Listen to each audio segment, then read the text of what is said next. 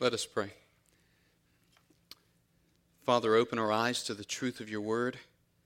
Let us see it. Open our minds to comprehend it, our hearts to love it. Anoint us, God, to hear your word. Anoint my lips, Father, to speak the truth of your word. May the words of my mouth and the meditation of my heart be pleasing in your sight, O Lord, my rock and my redeemer. For it's in Christ's name we pray. Amen. This morning we find ourselves in the second half of the sermon I began last Sunday. The gospel gives us hope. So we're in part 2. Last week we covered from chapter 15, verses 36 through chapter 16, verse 24. So this week we'll kind of pick up there at the end of maybe verses 22 and go through verse 40. But Karl Barth said this. He said, "To clasp the hands in prayer is the beginning of an uprising against the disorder of the world." What do we mean when we say the gospel gives us hope? Well, this morning I want us to see how the gospel of hope transforms us and unifies us in Christ. I want us to see how the gospel of hope transforms and unifies us in Christ. As we consider the gospel of hope and how the gospel gives us hope, we're asking the question, what is the gospel? What does it mean to say that the good news of Jesus Christ gives us hope? And Pastor West did a great job of just introducing that a while ago when he said that it's because of the resurrection of Christ that we have hope. Christ himself, it's what we sang about, he's defeated sin and death. He's conquered it. He is the victor. He has conquered death with life. He has defeated Satan by rising from the grave, not allowing the punishment of sin, death, to hold him captive in the grave, but he overcame. He is the overcomer that we sang about. And it's for this reason that we can say the gospel gives us hope, because Jesus Christ has given hope to all those who confess him, that we too will overcome death, that we will know and experience the resurrection, that when we close our eyes and take our last breath on earth, if the Lord Jesus doesn't come before then, we will reign, we will enter heaven, we will enter into God's presence for eternity, and we will be with him for eternity. And so we say the gospel of hope transforms and unifies us in Christ. How does it do that? Well, last week we noted God's sovereign watch care over us. He's always watching over us. God's hand is upon the life of his children. And last week we in fact saw God's sovereign watch care over Paul and Barnabas, and then over the first missionary team, or the new missionary team, as they went out and went throughout the second missionary journey. We saw how God even providentially directed Paul and Silas and Timothy and Luke. And we saw that God did this even in the midst of this sharp disagreement that happened between Paul and Barnabas. And so in chapter 15, verses 36 through the end of chapter 15 there, we see that, verse 41 of chapter 15, we see that Paul and Barnabas had this incredible disagreement, a very sharp disagreement. Paul was a great encourager, or Barnabas was a great encourager rather. Paul was a great thinker. And so we said, in the midst of this great disagreement they had, this sharp disagreement, they both realized something: the mission must go on. And so we found that Paul and Barnabas, while together they were an incredible mission team, they just could not continue to go together. Because of this sharp disagreement, Barnabas wanted to take John Mark and go with him, bring him on the second missionary journey. And Paul says, absolutely not. The guy deserted us the first time. We can't count on him. We won't bring him. And so Paul and Barnabas, this big fallout. Barnabas takes John Mark, goes to Cyprus. Paul goes and finds Silas. He brings Silas with him on this new missionary journey as they're going to visit all the churches, or the churches they planted during the first missionary journey. So Paul and Silas set off, and they pick up this other guy named Timothy on the way, young Timothy, and they embark on this second missionary journey. And when they get to Troas, they pick up another guy, probably Luke, at that point. We saw that in chapter 16, verse 10. One of the things we also noted was, I said, I find it incredibly comforting to see that guys like Paul and Barnabas, great men of the faith, even they experienced tremendous life-altering setbacks. We thought about that for a minute. One of the difficulties that the passage we encounter here from Luke's perspective, one of the difficulties is that Luke doesn't give us any resolution, right? There's no conflict resolution between Paul and Barnabas here. Luke's narrative just gives us kind of this realistic picture of the hardships of life that we encounter along the way. And we see this struggle that happened between Paul and Barnabas as a very real struggle, a very difficult struggle, one that was grievous, one that was heated, one that was decisive. And we even said, sometimes it's hard to know who's wrong and who's right because there's this mixture of both stubbornness and conviction. And both Paul and Barnabas shared that mixture. And then we said, as we walk the narrow path of discipleship with Christ, we will experience strained and broken relationships. We'll grieve over what might have been. We'll grieve over what can't be reconciled. And we learn to trust these things. We learn to entrust these things to God so that He might graciously bring healing. And we learn that the mission must go on. One truth that we come to realize through this narrative is that God is sovereign even over our blunders, even over our mistakes, even over our sinful pride and our unwillingness to bend. God remains sovereign. None of that surprises God, all right? And yet, here's the gracious thing about God, is that He still desires to use you and me. He still desires to use us in accomplishing His mission. And while we don't always know the course that God plots for us, sometimes we have to set our plans aside, and it becomes evident that God has other plans. So as we walk through chapter 16, we see how the gospel of hope calls us to enter into mission. The gospel of hope satisfies our souls. That was Lydia, right? Lydia was a wealthy, independent businesswoman in verses 11 through 15. And as this wealthy, independent businesswoman, she was from the city of Thyatira. She was a Gentile, but she had converted. She was a proselyte. She had converted to Judaism. And she was one that we would call a seeker. She was seeking for God, seeking for truth about God. In verses 14 and 15 actually tells us something about this encounter she had with Paul and Silas and Luke and Timothy. As they went out to that place of prayer outside the city of Philippi, they began to share. And the women there listened, and it says the Lord opened up Lydia's heart to pay attention or to respond to what Paul said.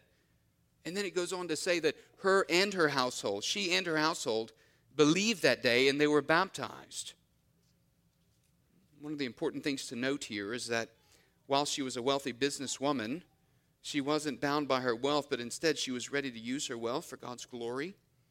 She responded to the gospel. She believed in the Lord Jesus, and she and her household followed Christ. Lydia discovered that day the gospel of hope. She discovered that the gospel of hope truly satisfied her soul. And Lydia's conversion wasn't the only conversion in Philippi. Remember the slave girl who was possessed by a demonic spirit. The gospel of hope also delivers us from bondage. It satisfies our soul, and the gospel of hope delivers us from bondage. In verses 16 through 24, there was a slave girl in the city of Philippi, right? She was bringing her owner's profit. And as she was bringing them profit, she kept following behind Paul and Silas. And as they were going to preach, she was declaring, "These men are servants of the Most High God who proclaim to you the way of salvation." She was possessed by a demonic spirit. In fact, in the Greek text, it said she had the spirit of a python, a pythoness. And according to Greek mythology, a python spirit was associated with the spirit of Apollo. We noted there was a parallel between her bondage and the bondage that we experience through habitual sin in our lives. And this parallel shows us that sin grips our life. It wraps us up and it constricts our lives so that ever so slowly it subdues us until ultimately we find ourselves in an inescapable position. I don't care who you are, this is what sin does when habitually practiced. in your life. It wraps us up, and it constricts our lives. So when Paul and Silas commanded the spirit of the slave girl to come out in Jesus' name, it agitated her owners. So they seized Paul and Silas, brought them before the magistrates, had them beat, flogged, and then thrown into the prison cell. And the magistrates told the jailer, make sure you keep them safely. Verses 23 and 24 of Acts chapter 16 says, when they had inflicted many blows upon them and threw them into prison, ordering the jailer to keep them safely. Having received this order, he put them into the inner prison and fastened their feet in the stocks. What's ironic about the scene as it unfolds to the rest of chapter 16 is that Paul and Silas appear to be the ones who are in bondage, while everyone else appears to be free. But we know this wasn't the case. In fact, Tertullian said, the legs feel nothing in the stocks when the heart is in heaven. Speaking about the torturous beating that Paul and Silas had gone through.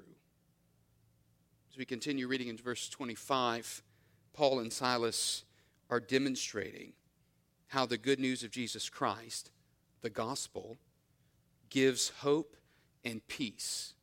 A hope and a peace that can transcend even the most ominous circumstances in our lives. Let's read from verses 25 through the end of chapter 16, verse 40. About midnight, Paul and Silas were praying and singing hymns to God, and the prisoners were listening to them, and suddenly there was a great earthquake, so that the foundations of the prison were shaken, and immediately all the doors were opened, and everyone's bonds unfastened. When the jailer awoke and saw that the prison doors were open, he drew his sword and was about to kill himself, supposing that the prisoners had escaped. But Paul cried with a loud voice, "Do not harm yourself, for we are all here." And the jailer called for lights and rushed in, and trembling with fear, he fell down before Paul and Silas. Then he brought them out and said, "Sirs, what must I do to be saved?" And they said, "Believe in the Lord Jesus, and you will be saved, you and your household." And they spoke the word of the Lord to him, verse 32, and to all who were in his house. And he took them that same hour of the night, and washed their wounds, and he was baptized at once, he and all his family. Then he brought them up to his house, and set food before them, and he rejoiced along with his entire household that he had believed in God. But when it was day, the magistrates sent police, saying, "Let those men go." And the jailer reported the words to Paul, saying, "The magistrates have sent to let you go. Therefore, come out now and go in peace." But Paul said to them, "They have beaten us publicly, uncondemned men who are Roman citizens. And they've thrown us into prison. And do they now throw us out secretly? No. Let them come themselves and take us out." The police reported these words to the magistrates, and they were afraid when they heard that they were Roman citizens. So they came and apologized to them, and they took them out and asked them to leave the city. So they went out of the prison and visited Lydia, and when they had seen the brothers, they encouraged them and departed.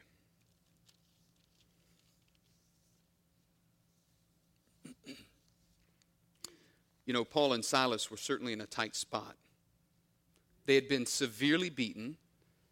Their backs, their sides, their legs were lacerated into a bloody mess. Their feet were placed in the stocks in the inner prison as a form of torture, and they were left in the dark on the dirt floor of this inner prison. Eusebius Pamphilius, a church historian, wrote, "But as the tyrannical tortures were made by Christ of none effect through the patience of the blessed," that's Christ, "the devil invented other contrivances. Confinement in the dark and most loathsome parts of the prison, stretching of the feet to the fifth hole in the stocks. Paul and Silas they were suffering for preaching the gospel. But their suffering for preaching the gospel was of no comparison with the soul-satisfying position or place or peace of knowing Christ. Friends, do we know suffering for righteousness? Do you know suffering for righteousness? As a believer, as a follower of Christ?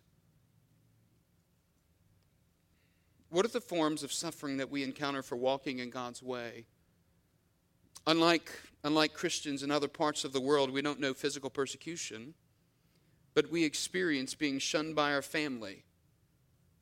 We might experience social rejection. We might experience abandonment by a spouse.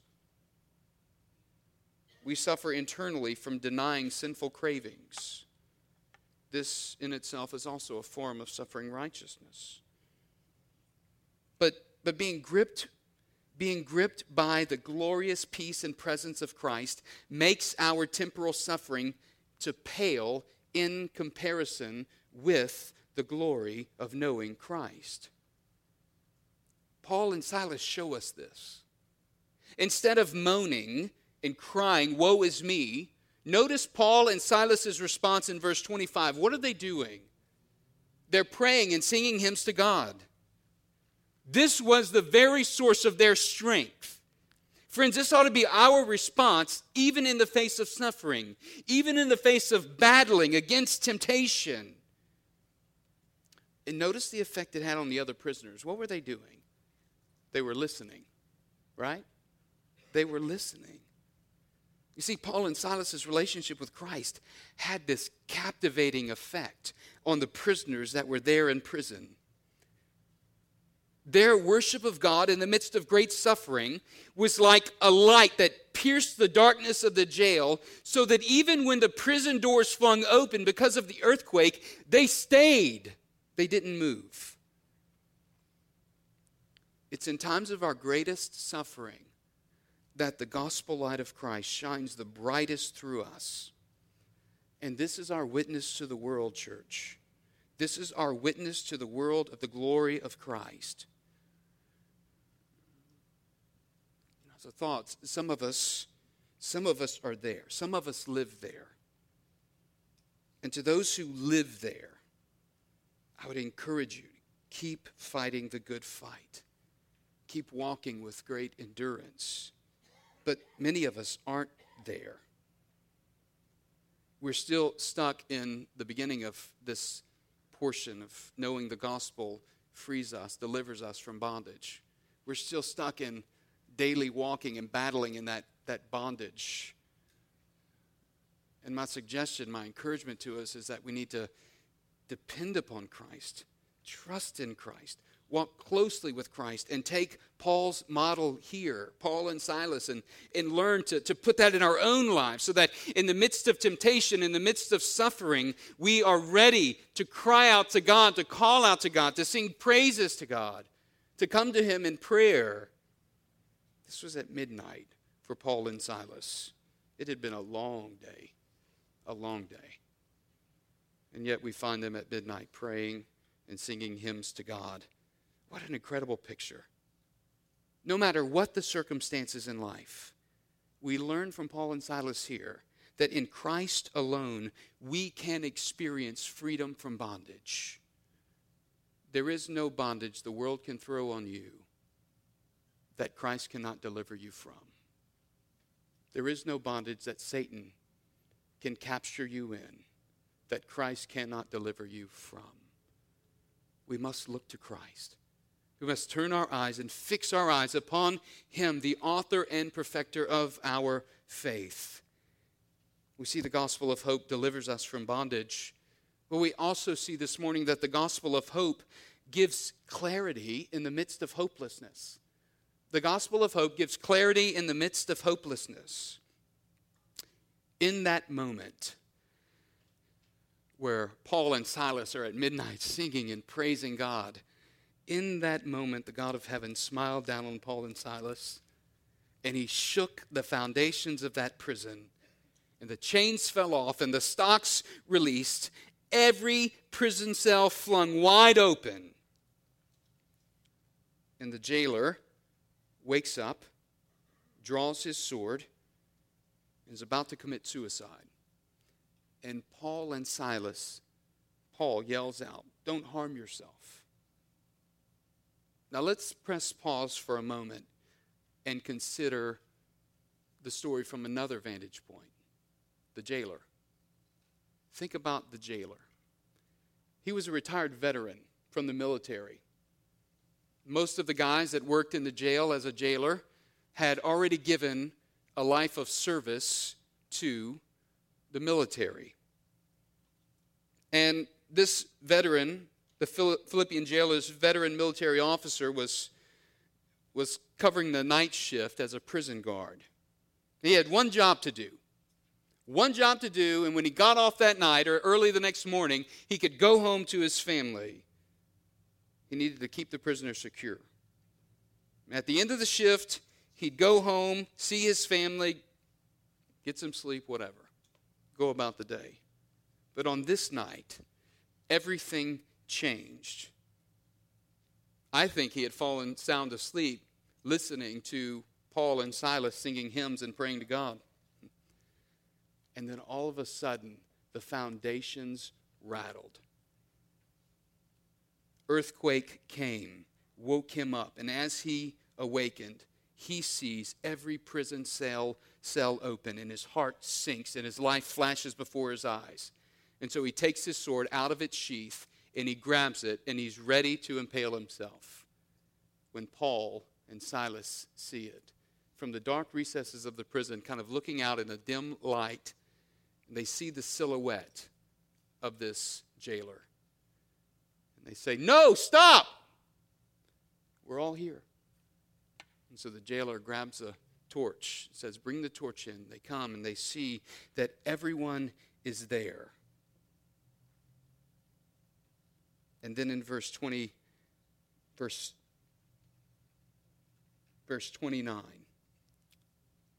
the jailer called for lights, rushed in, and trembling with fear, he fell down before Paul and Silas. Can you imagine? In that moment, he sees they're all there. And then again, his life flashes before his eyes. What was I about to do? With great fear and trembling, he falls down. And with a moment of clarity, the gravity of all of it sinks in. So he brings Paul and Silas outside, and what's he ask them? "Sirs, what must I do to be saved? What must I do to have this salvation that you have? What must I do to have this great hope that you have?" What a beautiful question. Here were a couple of prisoners suffering and seemingly in a hopeless situation, but their testimony was anything but hopelessness. You see, the light of Christ was shining brightly through Paul and Silas as they were suffering in the dark of a Philippian prison cell that night. And they responded to the jailer and said, "Believe in the Lord Jesus and you will be saved, you and all your household." Verse 31. And then verse 32 gives us the how. How is this man and his household saved? They spoke the word of the Lord to him and to all who were in his house. And the jailer and his household were saved. It was through believing upon the Lord Jesus Christ and in hearing his word that they were saved. While the jailer washed and cleaned Paul and Silas's wounds, in reality, he and his family, they were the one who were washed by the water of God's word and made clean that night. And though Paul and Silas had their wounds cleaned, they were baptized into Christ and into his church. And the hopeless jailer found hope in Christ. He and his family were saved by Christ upon hearing the word of Christ. That Jesus is God the Son who walked the earth in the flesh. John 1:14. He lived a sinless life and died a sinner's death to take the wrath of God on man's sin upon himself. And having been condemned to a sinner's death, Jesus Christ rose victorious, triumphing over Satan, triumphing over death, and having canceled out our debt of sin, gave us eternal life. It's by belief in this word, the word of the gospel, that the jailer and his family were saved. Repentance and faith were secured that day for the jailer and his family, and they were transformed. Look at verse 34. Then he brought them up to his house, and he set food before them, and he rejoiced along with his entire household that he had believed in God.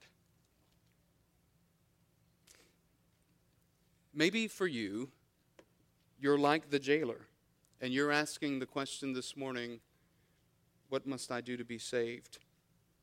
And the answer from Scripture is repent. Believe in the Lord Jesus Christ, and you will be saved.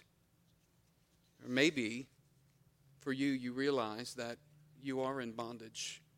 And what needs to happen in your life is there needs to be a time where you're just real with the Lord Jesus Christ. You confess your bondage before Him and ask for strength as a believer to be freed from that bondage so that you can walk in this new life that Jesus Christ gives us. Maybe for you this morning, you need deliverance from bondage, or maybe you need clarity to see that the gospel gives hope even in the midst of hopelessness, even in the midst of the most ominous circumstances. The gospel still gives us hope. Because daily we can turn to Christ. Daily we can know His presence as He walks with us, as He guides us. Daily we can know the directing of the Holy Spirit and experience the joy of fellowship. No matter what circumstances life brings us, we can experience the joy of fellowship with God by His Holy Spirit. There's one more picture of hope offered, I think, that we need to see here in chapter 16. And that is the gospel of hope builds the church. We see it in verses 35 through 40. The gospel of hope builds the church. Paul and Silas were Roman citizens, and so this is why they stick around. They kind of have the first sit-in here in the jail. And so they stick around after and demand an apology. They make their Roman citizenship known. It was forbidden to beat a Roman citizen, especially without a fair trial. And so he says, hey, we are uncondemned men. You've beaten us. Let them come and release us. Not quietly, but let them come and give us an apology. John Stott says he wanted to compel the authorities to recognize and to fulfill their God-appointed task. This may have been very important for the freedom, that he would establish freedom for the early church. But I think the real story here is kind of the story behind the story. And that is the unifying power of the gospel. It's seen here in chapter 16 in these new converts to the faith. 3 very, very different people from very different social backgrounds and vocations and cultures. Think about it. You've got a wealthy Gentile businesswoman who's from Thyatira.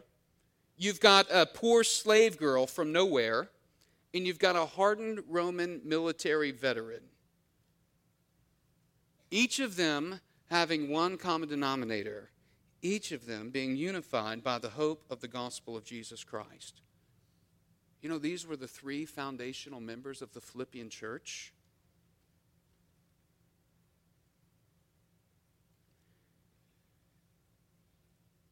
Paul writes to the Galatians, there is neither Jew nor Greek, slave nor free, male nor female, for you are all one in Christ Jesus.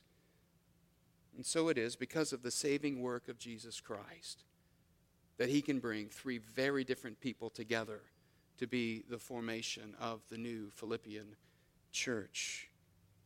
I would say to us this morning, we come from many different walks of life, but in Christ, because of the hope of the gospel, there's this transformation that is happening in our lives.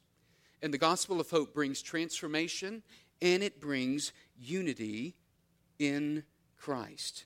There is a unity that transcends any earthly barrier. There's a unity in Christ that transcends cultural lines.